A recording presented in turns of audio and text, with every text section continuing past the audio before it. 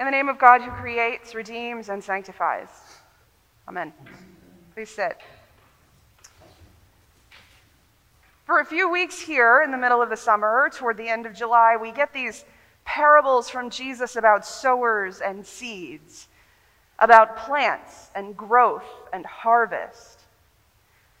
Last week, Jesus started us in that direction by telling us a little bit about how to interpret the parable so we could find our way through it. And this week, he does something similar, but with just the disciples. They go off somewhere else, and the disciples say, "Explain that to us, would you?" And he's counting on the fact that in the explanation, the disciples still understand their context, a context that is a little bit lost on us. Jesus is talking to an agrarian society where even folks who weren't farmers were close enough to farmers, either in proximity or in spirit, that they would have heard some of these stories with different ears and understood some of the intricacies in ways that we don't at first. I am not a farmer, as you know.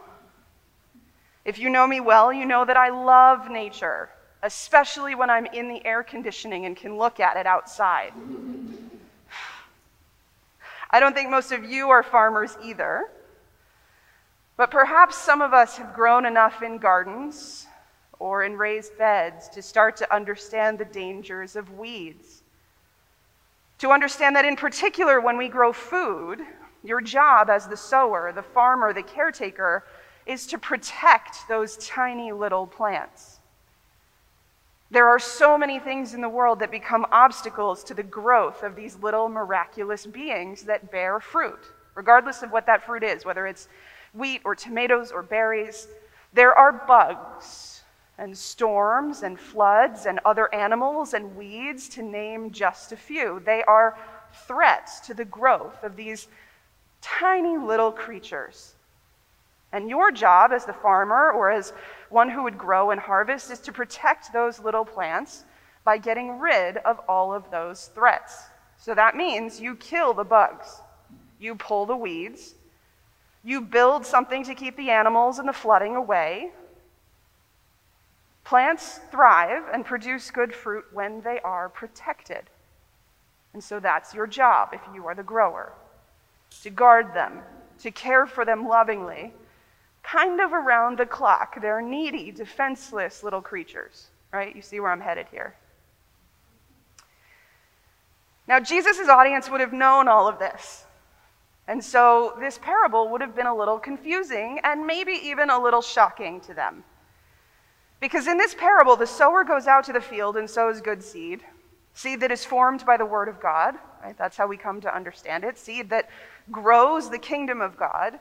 Seed that will grow and give life and bear good fruit. Seed that has been loved into being by God, the sower. And then while everyone is asleep, an enemy comes and sows weeds among the good seed. And when the wheat comes up and begins to bear fruit, the weeds, of course, are in the middle of the field as well. And the question is, should we pull out the weeds? And the sower shockingly says, no. Any good farmer, any self-respecting farmer would have said, you should have done that already. We shouldn't be at the point where pulling them out would disrupt the growth of the good stuff, of the good plants that are bearing fruit. You shouldn't have let it get that far. First, they should have been pulled out when they were small. You can tell the difference, even when they're just coming up, between the wheat and the weeds. And so any good, self-respecting farmer would have said, you should have done that a long time ago. Before we get too far down the road, before there's damage to be done, these little sneak attack weeds should have been dealt with already. And the fact that they weren't tells us something important about God. And Jesus would have been expecting that the disciples, and perhaps even the crowds, would have caught that. They might not have known what important thing it was about God, but they would have known that there was something off in that explanation. And then there's the moment when the sower says to leave the weeds in because now it's too late. and pulling the weeds would threaten the life of the wheat, which is already bearing fruit. Jesus tells us that it is an enemy that has done this, that it is evil that brought the weeds into being. And typically we interpret this to mean the devil, since that's what Jesus says. The devil challenging God, pushing God, perhaps even baiting God. And I wonder if you can think of a time in your life, because I can think of several in mine, when something goes wrong and you sort of want to throw the baby out with the bathwater. And I have to admit, for obvious reasons, I don't love that particular idiom, but it's the one that really captures what I'm going with right now.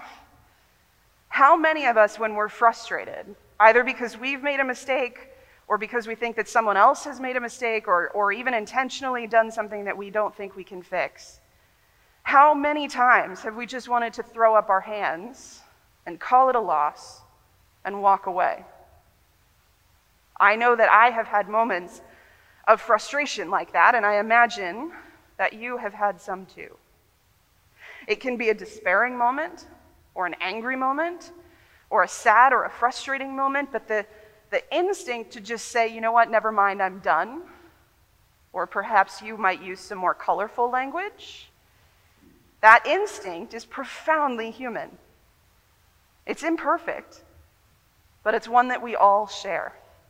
To get so frustrated that we literally throw the good out with the bad. We end relationships, we give up on projects, we close off pieces of our heart, we numb ourselves to the pain of the world, thinking, what small bit that I can do won't make a difference to end hunger, to end racism, to save the planet, whatever it is. And so we let ourselves off the hook, and we give up. And perhaps even we are tricked into pulling things apart, pulling the good and the bad out together. And this is precisely what the devil wants God to do. But it is not what God does. God waits. God never gives up. God knows that the wheat is bearing fruit, that the word has planted good news in the world, that there are disciples of Jesus all over the world who are doing good things, that are preaching good news, not just in their words, but in the way that they live. God knows that the seed is good and that it is pointing toward the kingdom. God knows that the fruit of redemption that will save all of creation is already growing. And so God is willing to wait with patience for the good work to be completed, for the plan of creation to run its course, for all to be redeemed. The evil one, as Jesus calls him, may have wanted God to be angry and vindictive, to make a rash decision that would have undone some of this good work. But God, who is patient and merciful and loving and kind, was never going to do that. Instead, God will wait for us to bear fruit and for all of creation to bear fruit in hope. God knows that the kingdom has been established and that it is only a matter of time and our effort for God's good purposes to prevail on earth. And this was always the plan. So what this text asks us to consider in this moment, as we look at it with our sort of postmodern eyes, is a nuanced view. It acknowledges that even though Jesus has come, even though the word has planted good seed, even though the good work of the gospel is in process, even though there are disciples bearing good fruit, even though we can point to signs of hope and goodness, there is still evil around us. And there are still challenges to our life and our faith and our progress. It's a nuanced view. It's much more complicated than folks who want to tell you that faith fixes everything, that believing makes it all go away. We can't pretend that just because Jesus has come, all is well. And we can't just plod along, close our ears to the sufferings of the present time, thinking, well, I have what I need. Instead, this text seemed to suggest to us that those sufferings of the present time are intentional. They are the works of darkness, of discord, violence, and war, of hunger and fear and division, of all the things that divide us and encourage us to betray each other and hurt each other. This text would suggest to us that it is all intentional, that it was sown to create chaos, to impede the growth of the word and the growth of the kingdom. And it is our job, as the wheat, we hope, to stand tall and bear good fruit and proclaim the coming of the kingdom by the way that we live, even in the midst of the chaos and the darkness, to sow love and to grow kindness and to battle that chaos that divides us. This is a nuanced view of the world that asks us to be patient, to seek to be ever more patient and loving and kind, like the one who created us. A lofty, perhaps unreachable goal, but the thing that sits in front of all of us. Here's the last part. We also have to hold this parable in contention with all of the other texts in Scripture. Just like any time we read Scripture, we have to come to it with the lens of the fullness of the whole thing. And even the epistle today alludes to the idea that God will redeem all of creation, which, if you were listening carefully to the parable, doesn't sound like what Jesus is saying. It is tempting to be led by this parable to believe that the weeds are other people.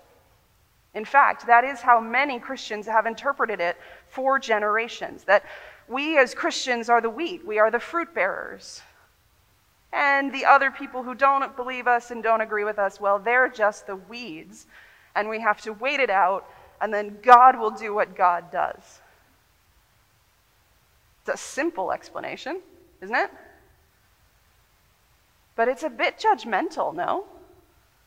And perhaps a bit too easy? And a little counterintuitive to the gospel of love that we think we hear in the fullness of the whole text?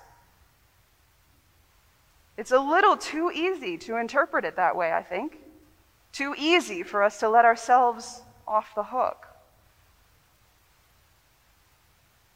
Usually, when Matthew talks about the children of something in his gospel, be it children of light, children of darkness, children of the kingdom, children of the evil one, this is a formula for Matthew.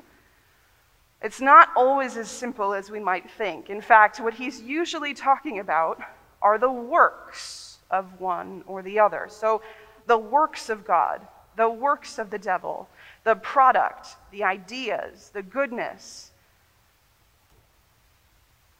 And so the invitation isn't necessarily to look out at the world around us and decide who is producing grain and who is a weed. Though Christians have loved that interpretation for obvious reasons.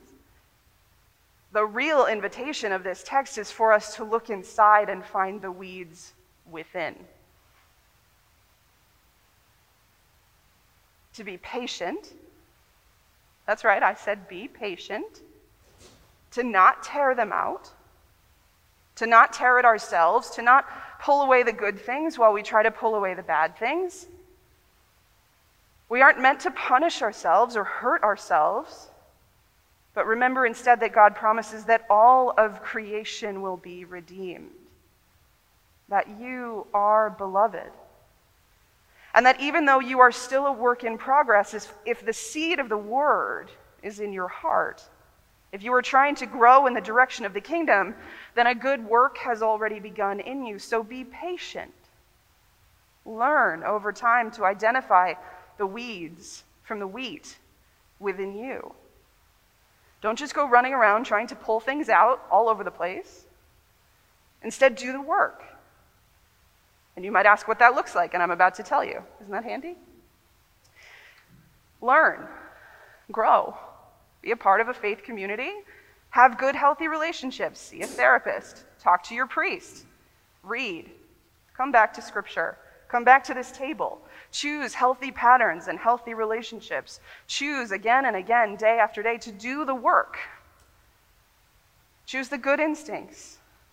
Choose the products and the ideas and the actions and the heart of goodness and light and kindness in the kingdom, instead of the things that we know lead us down the wrong path, instead of the things that are even kind of ambivalent and ambiguous in the middle. Choose the kingdom part of you, the loving part of you, the hopeful part of you, and feed and defend and protect that part. Give yourself more and more to those good things so that the fruit in you will increase and the weeds in you will diminish.